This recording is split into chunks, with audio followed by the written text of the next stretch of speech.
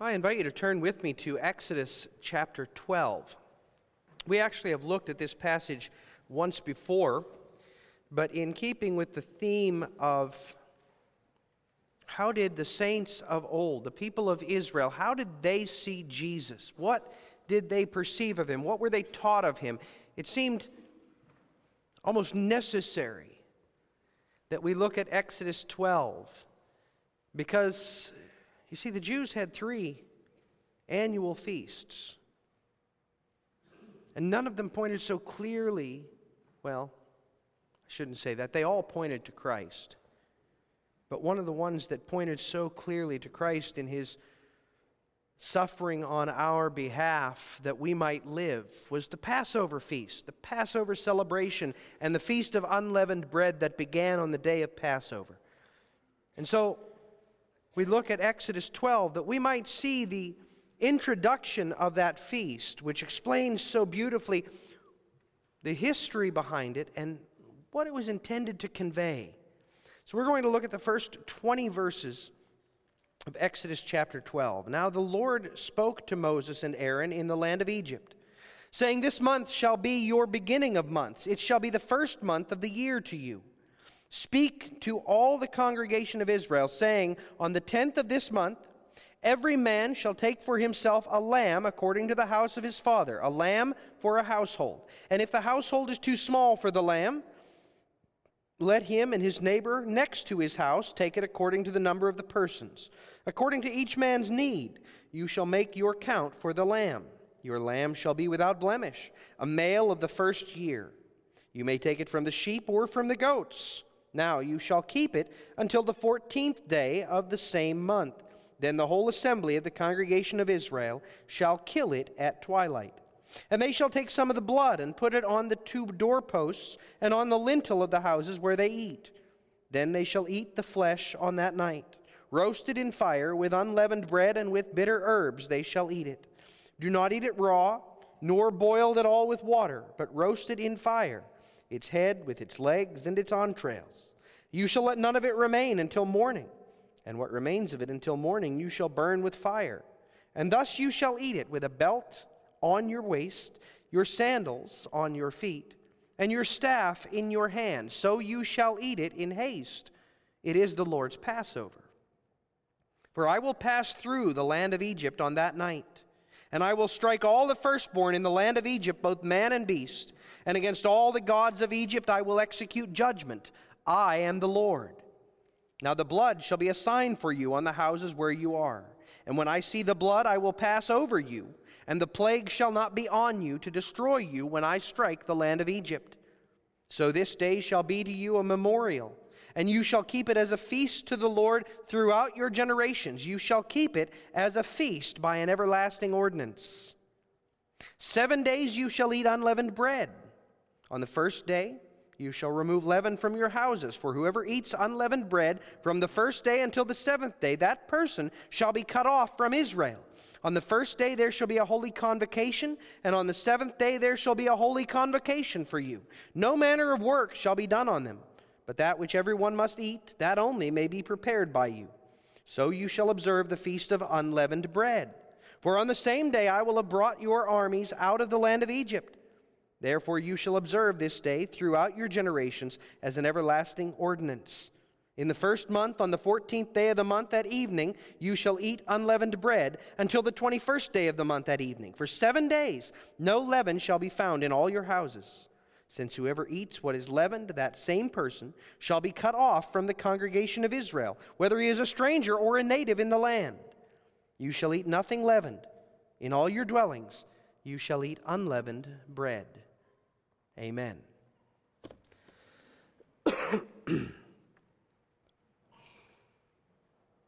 Beloved family of God in Christ, imagine a holiday that combines some of the best parts of all the holidays into one.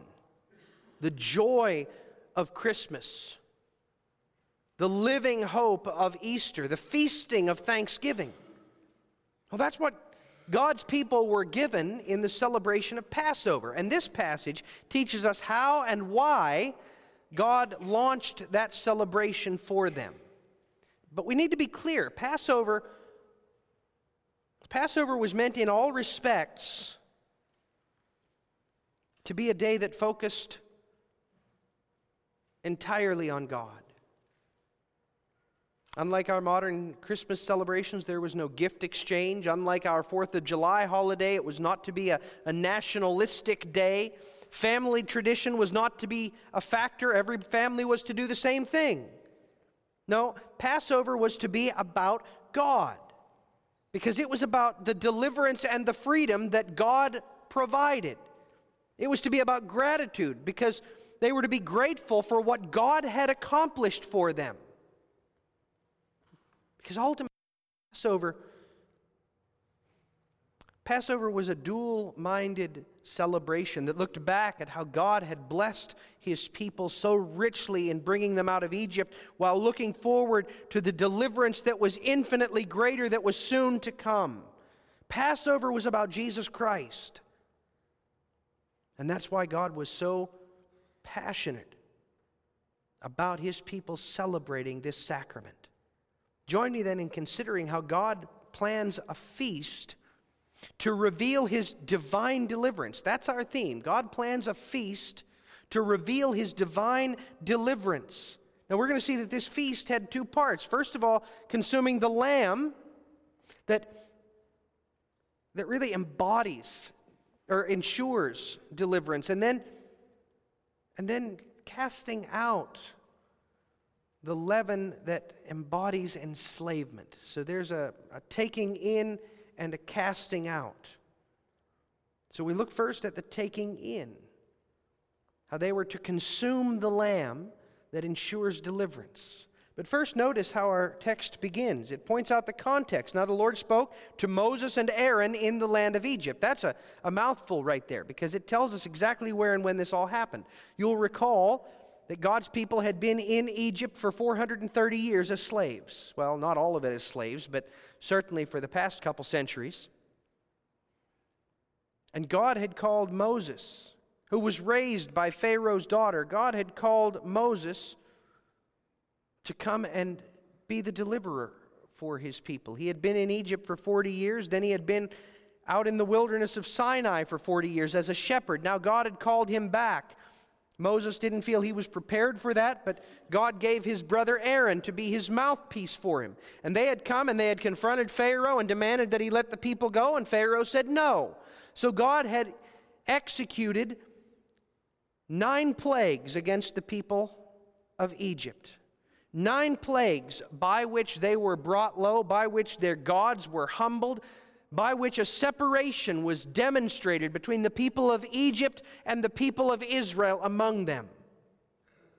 The last time that Moses appeared before Pharaoh after the 9th plague, Pharaoh cast him out from his presence, angered at God's wrath, promised Moses that the next time he saw Moses, Moses would die, and Moses acknowledged that.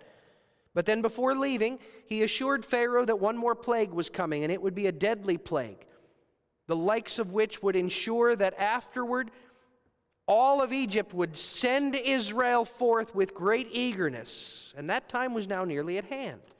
And therefore God says in preparation, "This month shall be your beginning of months. It shall be the first month of the year for you." That's not an insignificant detail. God's preparing Moses and Aaron and all the people of Israel for what He's about to do. Because what He's about to do is give them a new start.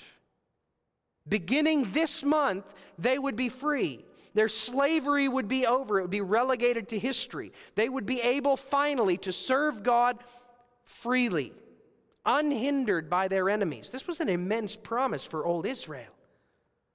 Again, 430 years as slaves, forced to live where others placed them, forced to work in the work that others commanded of them, prohibited from worshiping God in the way that they desired.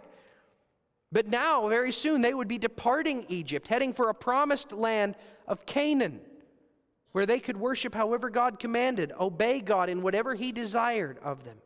For the first time, they would be free from their slavery. Folks, that's what God has promised to us as well. We too once were slaves. not to Satan's servants in Egypt, but to Satan's power over our souls. By the sinful nature and the desires of the flesh, we were from the start enslaved to sin. And although our bondage was not physical, it was nonetheless real. In our natural condition, we were not free to serve God the way He commanded. We were not free to worship God. In all of life, we were enslaved to the powers that hate God. But just as He promised Israel of old, so God has promised to us, you will be free to reject Satan and to follow God. You will be free to serve God in all of life, just as He calls you, with all the gifts He's given you. Just as for old Israel, so for us. God has promised freedom. And for Israel, that freedom was sealed with a feast, a very special feast. The biggest part of preparing for that feast was the selection of a lamb. On the 10th of the month, the head of each household was to go and find a lamb that was big enough to feed his household. Now, understand that wasn't mom and dad and 2.3 kids. That would have been mom and dad and their kids, and maybe grandma and grandpa, and uncle and aunt here and there. Perhaps a married child's spouse and a couple other children. This could be a large family. Not every home was that large, but many of them were fairly large extended families. So they were to find a lamb. The word there, by the way, indicates either a sheep or a goat, a lamb or a kid. But they were to find one that was large enough for their household. And if their household wasn't big enough for one, they were to find a nearby neighbor who, combining the two homes, they would have enough people for one lamb. And God was very specific about what that lamb, what should qualify that lamb. It must be a male. It must be a year old, which is to say, in its prime. Not really quite ready for slaughter yet, normally, but tender and young and playful.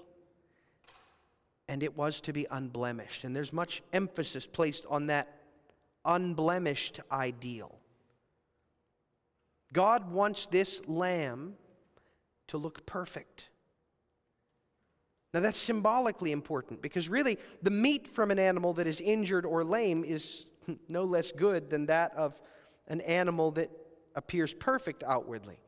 But God wanted them to see in that lamb the true Lamb of God, the one who would deliver them from a far greater slavery to their sin, the one who would stand in their place one day to redeem them. And that one, if he was truly to please God, he must be in all ways perfect, not just in the body, but more so in the soul. Because that's what God requires of us, of all men. He requires perfection according to His holy judgment. So they must find a lamb or a kid that looked to be perfect. And then they would bring it home on the 10th day, keep it for 4 more days,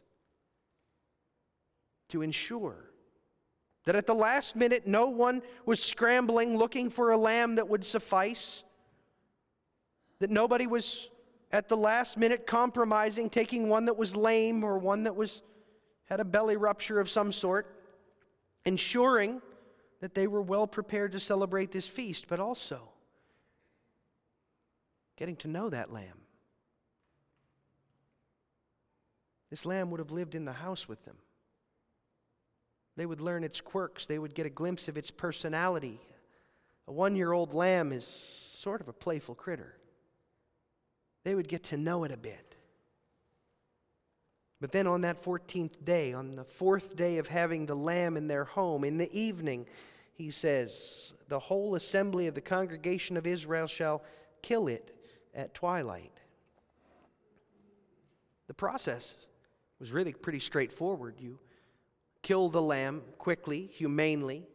You collect the blood. He says, take the blood and use it as paint on your doorposts and on the lintel. And then roast the lamb over a fire. Don't boil it. Don't cut it into pieces and roast it on a skewer. Don't eat it raw. Cook it over a fire, on a spit, in its entirety. Now stop there a minute. Consider the effect of all this. They would have had this animal living with them for 4 days. They would have grown, especially the children, a bit attached to the animal. Surely, given the playful nature of a lamb of that age, they would have at least been amused by it. That's hard. But it was meant to be hard. It was an image of the greater Lamb to come. They would see His affection for the people He came to serve in the affection of that little creature. They would see how unblemished, how perfect He was in the perfection of that Lamb. They would see His trusting nature in the trusting nature of that Lamb, and then they would see painfully how He would freely give His life for us, dying for the sake of those who didn't deserve it. His lifeblood shed to save His people, His flesh destroyed that they might be nourished unto life. This was an image for Israel of Christ, the Lamb whom God would send. He is the Lamb before whom the inhabitants of heaven now bow in humble worship, and whose unblemished worthiness all the saints in heaven confess. His blood is what removes from us the judgment of God. And His intercession is what secures our life and well-being.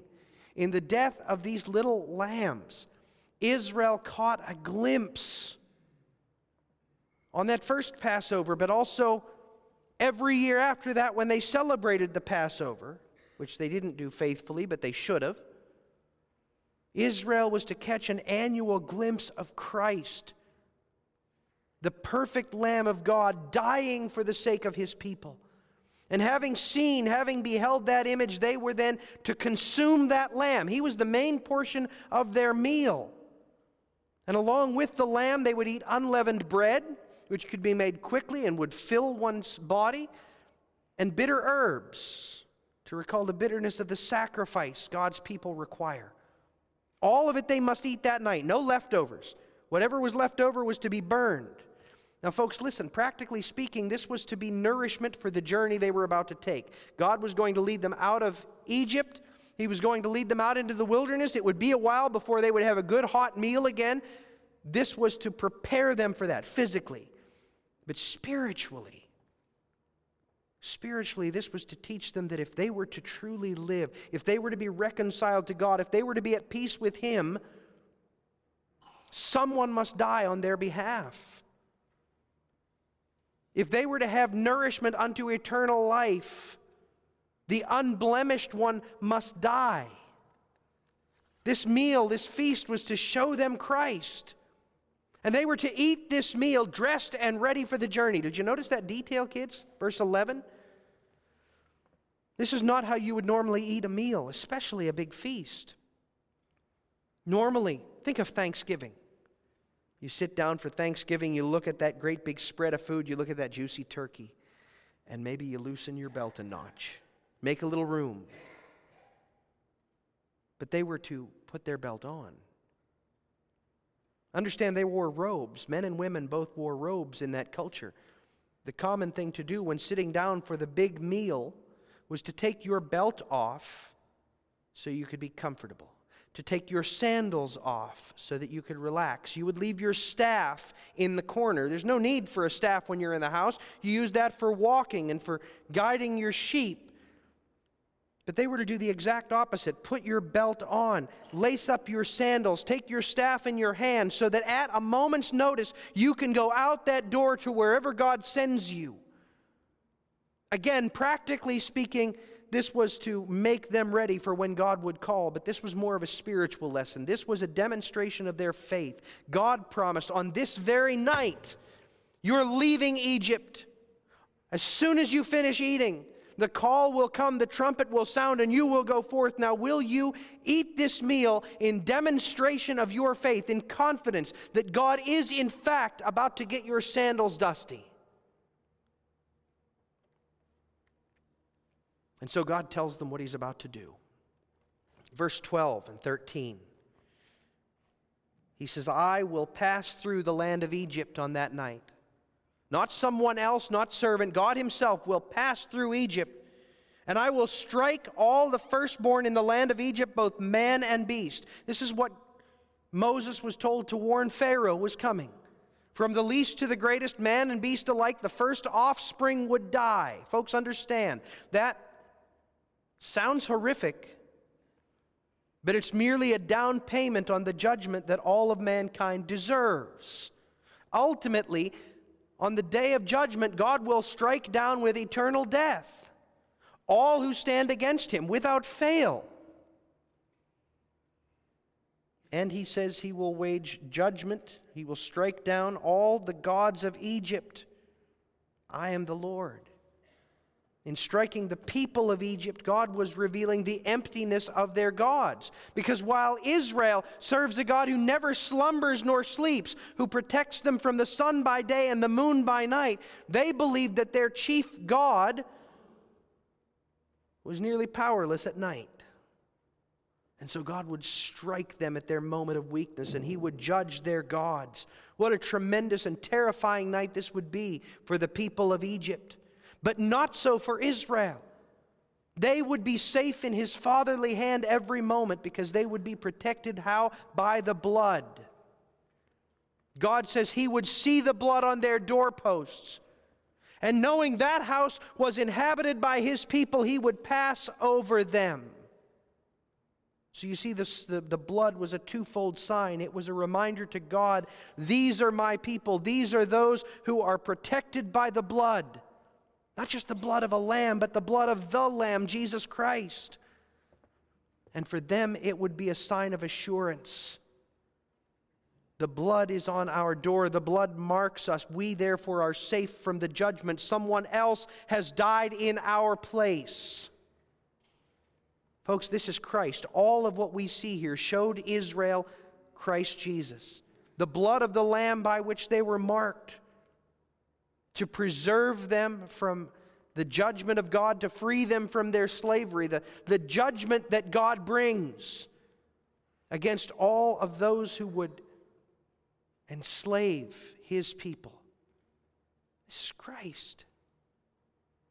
The nourishment that would sustain them on their journey in the wilderness, the guidance that would lead them forth from this land of pain and suffering, that was Christ.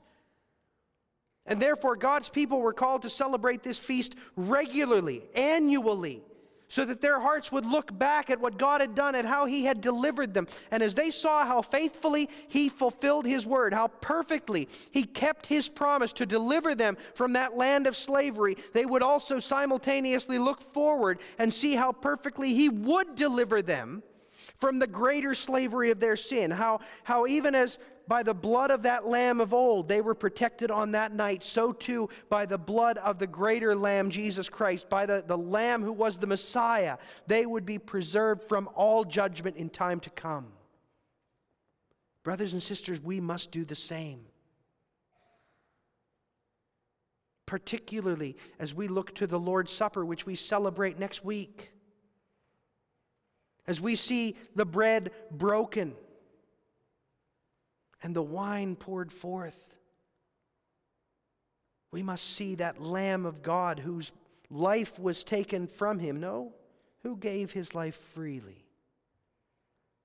that we might live, that we might have true life, who was bound and tied, that we might be loosed from our sin and given freedom to love and to serve God with all our heart and soul, mind and strength, who allowed himself to be captured and destroyed by the world that we might be freed from the world and all of its influences.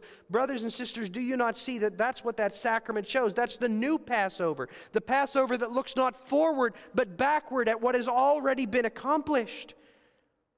And we're called to celebrate it regularly just as they celebrated the Passover, that we might remember and believe that what he promised Israel of old, he has accomplished for us, his people. But listen, this is not a one-time deliverance that then leaves us unchanged.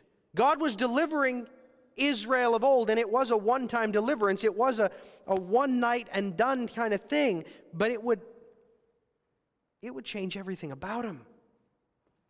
God was bringing them out of Egypt, and in doing so, He was changing their very identity. No longer would they be known as the slaves of Egypt, but now as the servants of God. No more would they be a people broken and weak and pitied, but now a people strong and renewed and feared. God was changing everything for Israel. And that transformation was to be seen in the call to cast out the leaven that embodies enslavement. That's our second point. Beginning in verse 15, God sets out a new element for Israel's feast. In the coming years, this wasn't something they would do the first time, you understand, but in the coming years, they would celebrate the Passover, and that Passover would mark the beginning of a longer feast. It would begin with the Feast of Passover, but then it would continue for the entire week. And by that ongoing feast, they would learn that having been delivered in a moment by the suffering and death of the Lamb, now they must begin, now we must begin a life that is marked by something new. God sets forth the details twice, both in verses 15 and 16, and then again in verses 18 through 20. What it tells us is that on the 14th day of that first month, the day of Passover, all the leaven was to be removed from their houses. Kids, we've talked about leaven before, right? Leaven is that stuff that makes your bread light and fluffy. It's actually an organism that grows. You can get it today in little packets that you sprinkle in the water that's going into the bread dough. But back then, they normally saved some of the old dough, and they would put that into the new bread, the new dough. And they would mix it in, and it would grow, and then they would save a piece of that dough for next time.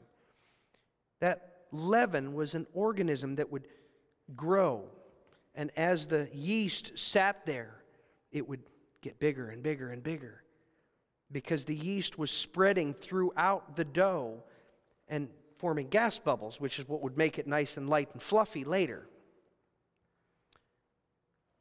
But on the day of Passover, their houses must be cleansed of all leaven. It must be removed from their midst. And for 7 days thereafter, there must be no leaven in their homes, and certainly not in their mouths. And meanwhile, worship must be held on the first day of the feast and on the 7th, the 14th day of the month and the 21st.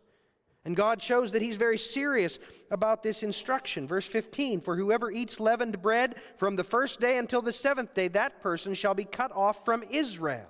Verse 19, for 7 days no leaven shall be found in your houses, since whoever eats what is leavened, that same person shall be cut off from the congregation of Israel, whether he's a stranger or a native of the land.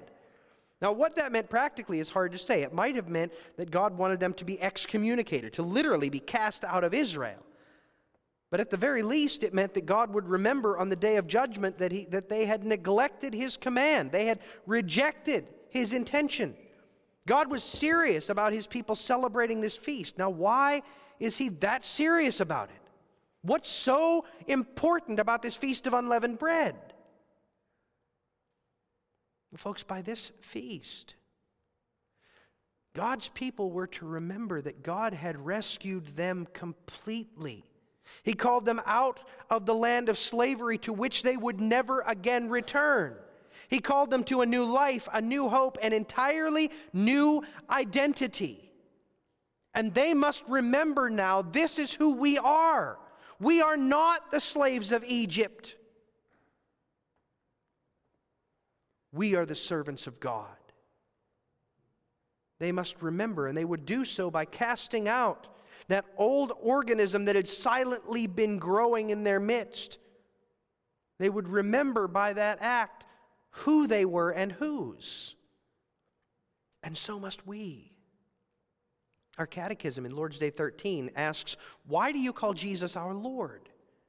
And the answer we give is, because not with silver or gold, but with His precious blood, He has set us free from sin and from the tyranny of the devil, and has bought us, body and soul, to be His very own. We have become servants owned by Jesus Christ, who saved us. That's who we are. That's of the essence of our identity. And we must never, ever forget that. Because we belong to Jesus, everything about us is transformed. We can't keep holding on to the things of this world because our citizenship is in heaven. We can't identify ourselves by the sins and the desires of the flesh because we are identified by Christ, our Savior, who freed us. We can't live for, we can't pour ourselves out to the passions and the pursuits of this life because we recognize that this life is just preparation for a far greater life that we are to live throughout eternity as Jesus' servants. And so we must cast off the old leaven of our worldliness, of our sin, of our rebellion. The Apostle Paul talked about this in 1 Corinthians 5. 1 Corinthians 5 showed that the church in Corinth had a real problem. They had a member who was living in a dreadful sin. Now, it wasn't such a big deal that there was sin in the church. There's going to be sin in the church until Jesus comes back and perfects us all, right? The problem was that this guy was okay with the sin. He identified himself by the sin. He embraced it wholeheartedly and proudly. And the church, they were so proud of their tolerance in allowing this guy to live in his sin in the church. And Paul says, your glorying, your boasting is not good. Do you not know that a little leaven leavens the whole lump? Therefore purge out the old leaven, that you may be a new lump, since you truly are unleavened. For indeed Christ our Passover was sacrificed for us. Therefore let us keep the feast, not with old leaven, nor with the leaven of malice and wickedness, but with the unleavened bread of sincerity and truth. Folks, that's imagery from Exodus 12. And understanding that imagery is central to our calling as Christians. Paul says, you truly are unleavened. Leaven is a substance that's introduced into the dough and then spreads throughout. It influences, it changes the substance into which it is introduced. That's what sin does. That's what worldliness does. It spreads throughout our lives, throughout our attitudes, throughout our hearts, throughout our minds. It influences, it pollutes everything about us. And it makes us bear the character of the sin. Did you know there are different varieties of yeast, different strains of yeasts? They taste different. They have a different flavor. They have different characteristics. You use one kind of yeast, it maybe tastes a little more earthy. You use a different kind, it tastes a bit fruity. Our sin flavors everything about us, the way we speak, the way we think, the way we act, the things we desire. But because we belong to Christ, because we are His servants, we're to cast out that old leaven, to no longer be identified. That doesn't mean that we don't struggle with sin, but what it means, brothers and sisters, is that we refuse to be identified by the sin that once held us captive. Now it spreads throughout, it permeates. So we have to work at digging out all of those sin spores, if I can put it that way. But we do work at it. We strive to put it off. We make it our life's work. This is what Ephesians 4 talks about. When it says, we are to put off concerning our former conduct the old man which grows corrupt according to the deceitful lusts, and be renewed in the spirit of your mind, and that you put on the new man which was created according to God in true righteousness and holiness. That's putting off the leaven of your sin and your worldliness and your old character, your enslavement, and putting on bit by bit, day by day, the character of Christ, replacing the leaven of the world, the leaven of your sin, with the unleavened purity of Christ. That's the lesson the Feast of Unleavened Bread was to give to Israel of old. In the Lamb, you've been freed from your slavery, and now you are to root out the leaven of worldliness and sin and slavery from your life. And brothers and sisters, He wants us to take that same lesson on ourselves. Again, look at the Lord's Supper. You have been united to Christ. As truly as that bread, when you eat it, is united to your body, just as that wine soon immerses itself into your your body, into your digestive system, into your bloodstream. So you have been joined to Christ. You are a new creation. The old has gone, the new has come, and therefore now you make it your life to root out that old sin, that old character, and by the power of the Holy Spirit to replace it with the unleavened purity of Christ. We know the story of Israel. They didn't do so well at first. And sometimes they did better than others, and then they would fall back into it, and they'd have to be restored. And so it is with us. It's a lifelong task to recognize the significance of being freed by the Lamb and to live a life that is unleavened. But it's a task we take up because we have been freed, because we have been joined to the Lamb, and because the Lord has claimed us as His own. May God impart to us a recognition and a joy in the divine deliverance He has worked in us in Christ. And may our lives be devoted to giving Him glory for it. Amen. Let us pray. O Lord, our Heavenly Father, what an amazing God you are. And what an amazing Savior is your Son, who has delivered us from that which enslaved us and has given us the new identity as the unleavened people, the people of Christ, the people of the Lamb. Lord, may you impart to us a wholehearted recognition of what you have done for us in Christ. And we pray this in Jesus' name, amen.